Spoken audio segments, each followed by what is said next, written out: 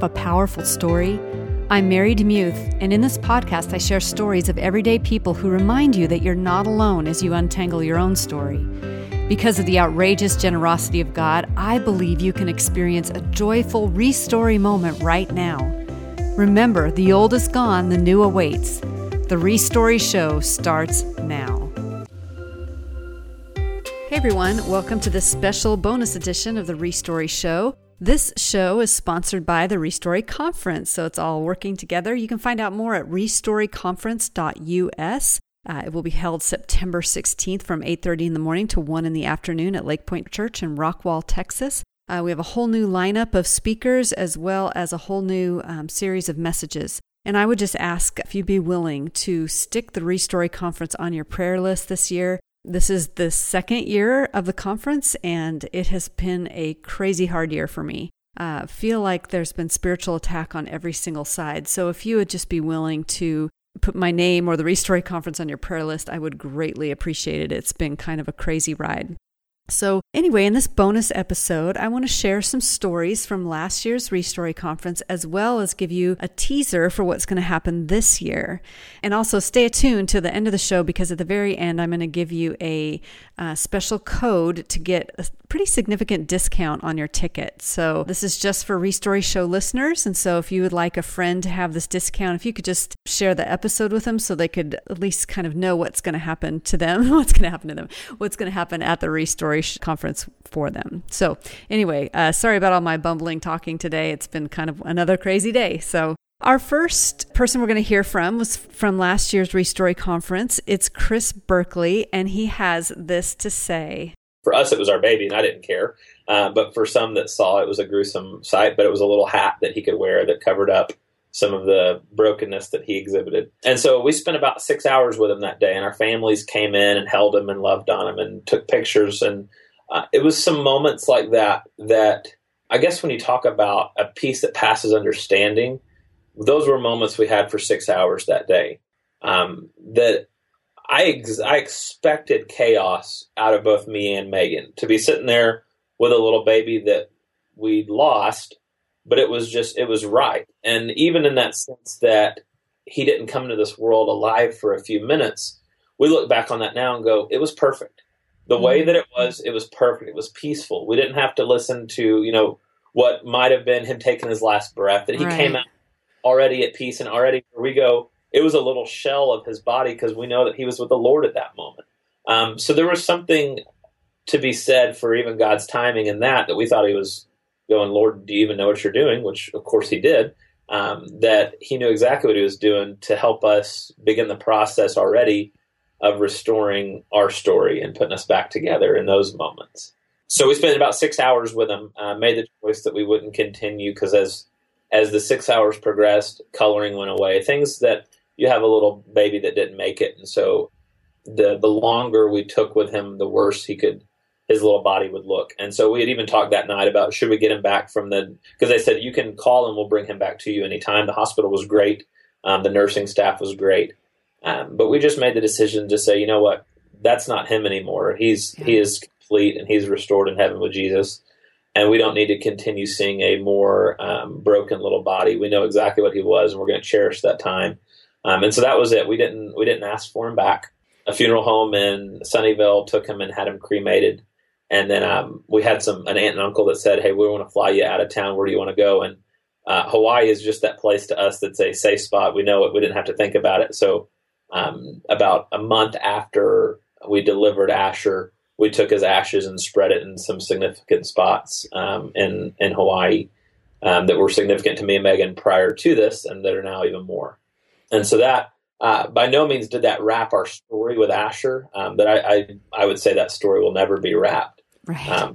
We will always feel the pain. And there are some who go, okay, so are you over this now? And I'm like, I don't think you quite understand it. This was a baby that we lost. Mm-hmm. And yes, I know we never held him as a living little child, but this was a baby that for 31 weeks, Megan felt him kicking and moving, and he was alive just as much as any of us are alive. He just only lived 31 weeks. And so it was those moments when people ask, "Are you over it?" I go, "I will never be over him, nor do I want to be." What a shame it would be for me to walk through life not having been changed by this little baby's story and this little boy's moments that God gave us.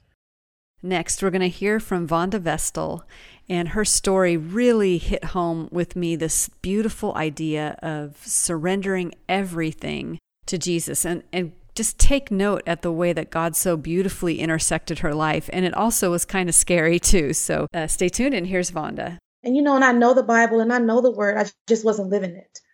And living the lifestyle I was living, moving really fast. And I had a daughter at the time. Of course, Faith was about 4 years old. And I was doing my usual routine, getting ready to go out, and I was quickened. And it caught me in my steps as I was getting ready and I was doing my normal thing. And it was a quickening of my heart. And it was like, Vonda, you are not going to make it to see your child grow up. Whoa. That was enough for me to say, huh? You got my attention.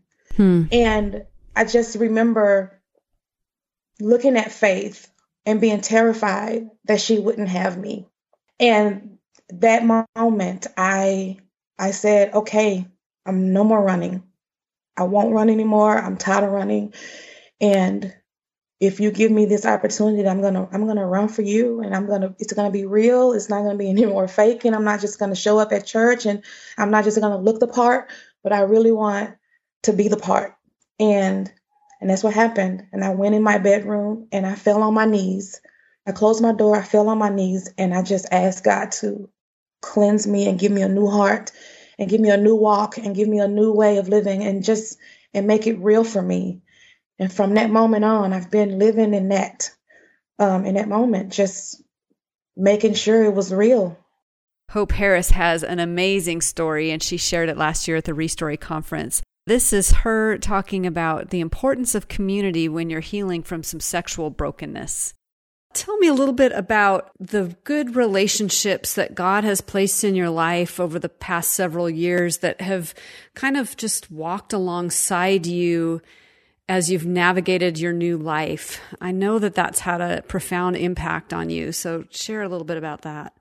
Yeah, and I mentioned a ministry called Living Hope here in the DFW area, and that's really been a key path for me to take.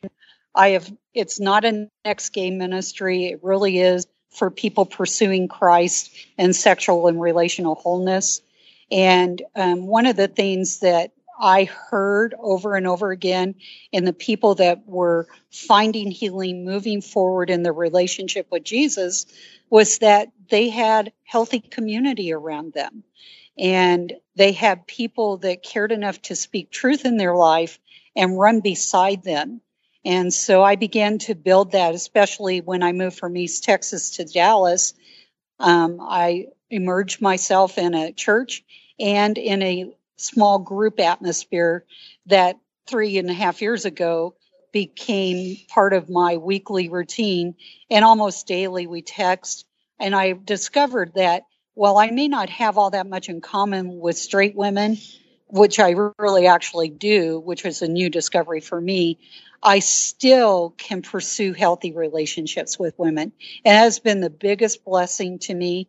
And having accountability people that understand the challenge that it is before you to shift in your ideals about relationships and how you relate to men and women, and to support you when you're down and when you're struggling or when you're tempted, and to just simply say little things like, hey, instead of taking a trip to Stupid Land, why don't you just go home?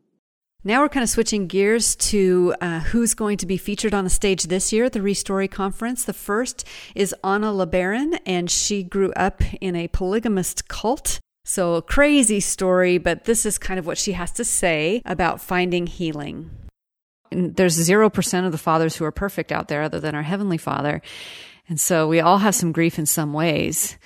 So as we wrap this up, what kind of advice would you give to somebody who has that kind of complicated grief? What helped you? What helped me was, one, reaching out and receiving offers of help. It wasn't until a friend saw the distress that I was in emotionally, offered to make me an appointment with a counselor, and then offered to take me or babysit my kids. And, she could see that distress and she was a real friend and said, you need care. And then me receiving that care. And so asking for help or receiving help, whichever way it works, pursuing it, finding it, and then leaning into the hard places and allowing your heart to crack open and let out some of that grief that's kind of bottled up and pent up and pushed down. One of the things that I've learned is that a saying that's from Bob Hamp says, the opposite of depression isn't happiness. The opposite of depression is expression. So if you're holding something in and holding it down and bottling it up inside, there's depression. That's like the actual literal definition of depression. And then when those experiences find expression, either with a trusted friend or a counselor. Next, we have Heidi Van Dyken, and she shares a little bit of a story about a boy who needed some rescuing and just how the whole Restory process this year, we're talking about in the Restory show about restoring your relationships. And so this is a very fundamental one from adult to child. And I know some of you listening can really relate to just your own relationships with your children or your parents above you. Casa Esperanza, which is a home for moms and their kids who don't have anywhere else to go, whether they're coming out of spousal abuse or literally just don't have a house to live in, a roof over their head or anything like that. And that's where we met this little boy. He was living there with his mom. And the only thing I remember about him is when my husband and I would be there, my husband is kind of their Mr. Fix-It. We'd show up once a week and everything that's broke, he'd try to fix it for him. And this little boy would come out of, if he was done with kindergarten or whatever, he'd come out and just grab your hand and walk with you. And that's really the only thing I remember about him. And then I remember not seeing him anymore. And about a year and a half later, I was talking to my friend who's the U.S. missionary there, and she said, oh, man, this is going on for this little boy. His mom and her boyfriend decided to be smuggled to the U.S., to enter the U.S. illegally. And she was called excited that she found an orphanage that would take him. And I said, well, do you know anything about this orphanage? And she said, no, and nobody will say anything about it. And that's not a good sign, because in Mexico, they will sue you for slander at the drop of a hat. And so nobody will say anything bad. If it's bad, they won't say anything. If it's good, they'll tell you all the good stuff about it. But if they won't tell you anything about it, that's not a good sign. And I don't know what overcame me, but I told Mike, I said, we need to do something. He goes, well, what do you mean we need to do something? I said, we need to do something. This little boy needs to be safe. And he goes, well, what does that mean? Are you saying he needs to come live at our house? I said, no, he's not. I'm saying he needs to come live at our house. We don't, what I'm saying is we have friends who have, operate a Christian-based orphanage. And I said, we need to call them and see if they have room. Ask them, what are our options? And so we called and talked to them, and they said, if the mom will meet with us and agree to leave him with us, we will make room, whatever needs to happen. And so the mom met with them, and she agreed to leave him there. And it was actually the pastor of their church who let him live in their house for the first few months until they had an open bed in their orphanage. And so after he'd been in the orphanage not quite a year, that first Christmas, we'd found out that, his mom hadn't left any winter coat or anything for him like that. So when we had been in the States visiting family for Christmas, we picked up a winter coat. And when we returned to Mexico, we took it to him and gave him a winter coat. And then we didn't see him for a couple months. And the orphanage that he was at is the type where the parents are still involved in their kid's family. They either literally don't have a house, or they may have a house, but they don't have a room or the money to feed and care for and have their kids go to school. And so this orphanage takes in these kids, and they stay with them during the week, and they get fed 3 meals a day. They get to go to school, and they have all those needs taken care of. And then on the weekends, they would go back home with their parents. And well, the little boy's mom was still in Mexico, and one weekend she didn't show up to pick him up. And out of the blue, he asked the director, well, will Mike come get me? My husband. And she said, well, let's call him. And so we got this phone call from this little boy who didn't speak any English. And the director, she swears that she tried to teach him to say in English, you can come see me. But what came out was, come get me. And last, we have Matt Arnett, and he tells a story that I think is super inspirational, especially in today's world where we tend to lose friendships based on political views or religious views, and how he's learned to navigate a difference of opinion with a close friend. Hey everyone, it's Mary, and I'm here with Matt Arnett, and he is going to be one of our speakers at the Restory conference coming up. And Matt, thanks for just taking a quick moment to share a story with me. I really appreciate it. Sure, it's great to be here. So let's talk a little bit about one of the relationships that you've had that has experienced some restorying. Sure, yeah. Whenever I was in college, my best friend in college and I, we were so close and always together, and that was just really one of those relationships that God gifted me with that, hopefully will get to be a friend for life. And so just immediately we hit it off, and we're really close roommates. And then after we graduated, we kind of started going just different directions in life. God took us directions across the country, different places, and to different seminaries. And as we were studying, we kept in communication. But one of the things that started happening was just influences from different backgrounds and theologies, and probably a bit of our own pride kind of started dividing our relationship. We just saw ourselves going different ways, believing different things, and that really started to break down our relationship, our friendship. The distance made it more difficult, and so it became something that was really hard for us. And over those few years right after college, just was a real challenging thing. And so over the last couple of years, one of the things that God has really been doing as we've seen ourselves go and be used in ministry in different places, is God's brought us back around to each other and helped us to see the importance of choosing to love, choosing to be humble, seeing the way that God is working in our different ministries and through us, and is really using the global church to bring people to Him. And so that looks different, and it feels different and seems different, but God is using us. And so really in the last couple of months especially, we had an opportunity to get together in Dallas and spend some time together and really ask for forgiveness of each other, and just enjoy and share that sweet time, and see that even though there are some things that might look different in the way that we're doing ministry and living our lives, God is using the church, and so it's been a really beautiful opportunity for us to regain that friendship. I really appreciate that, because the days that we live in right now are very polarized. One of the things that I've really learned over the last few years is that we all have bias. We all have lenses that we see the world through, whether that's theologically or relationally, politically. And just because someone sees the world through a different lens does not necessarily make them wrong. It might just be different. And so there are some things where there's a clear right and wrong, and we need to address those, but we can do that in a loving way. Thanks so much for listening to this episode of the Restory Show, a bonus episode. And if you would like to get that discount, you can go to restoryconference.us, and there's a little video there that you can see about what happened last year.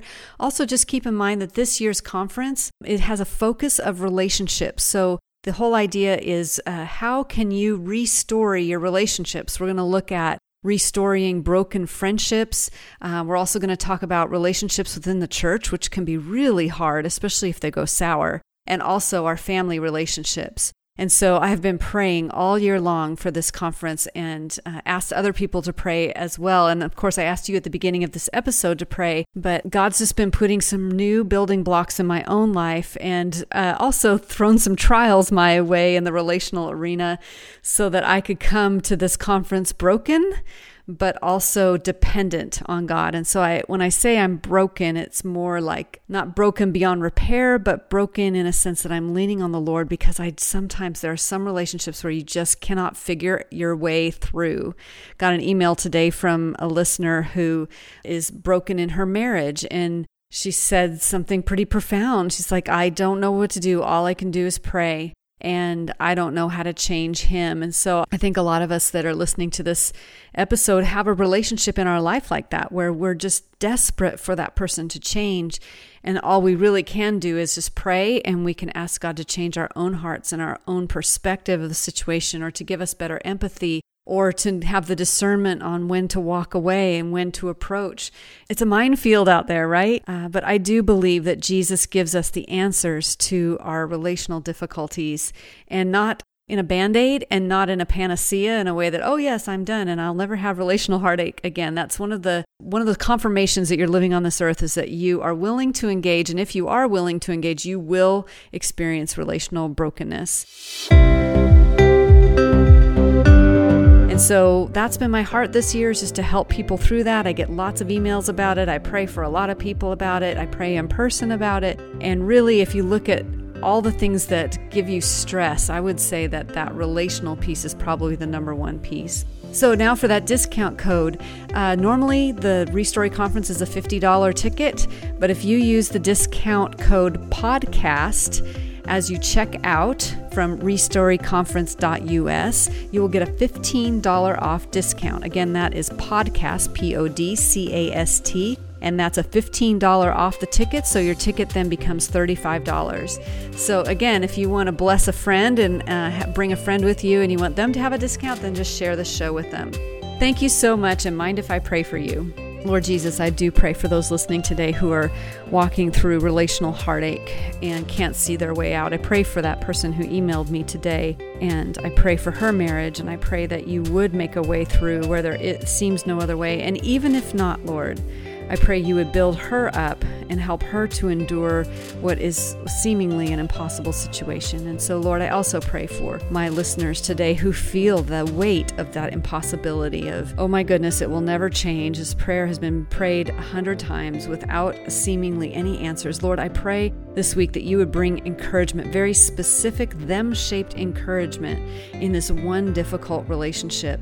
And Lord, would you lift our eyes above what's going on and help us instead to see things from an eternal perspective, to realize that our battle is not against flesh and blood, against other people, but it's against the principalities. Help us to battle on the right level, and help us to hold our tongues, and help us to forgive, and help us to rest in you, and help us to realize that you will redeem those relationships eventually in heaven. But Lord, on earth we suffer, and I just give you my own relational brokenness, and I lift up the brokenness of everyone in this listening to this show today. Would you just take it? Would you take the burdens? Lord, we're carrying some heavy friendship and family and church-related burdens, and we need to let them go. And Lord, instead of trying to control everyone and everything, we just choose right now in this moment to relinquish that control and place it on your heavenly, amazing shoulders that can shoulder any burden. Forgive us for carrying way too many burdens this week, and help us to see with new perspective the things that you would like to do in our relationships. I pray this in Jesus' name. Amen.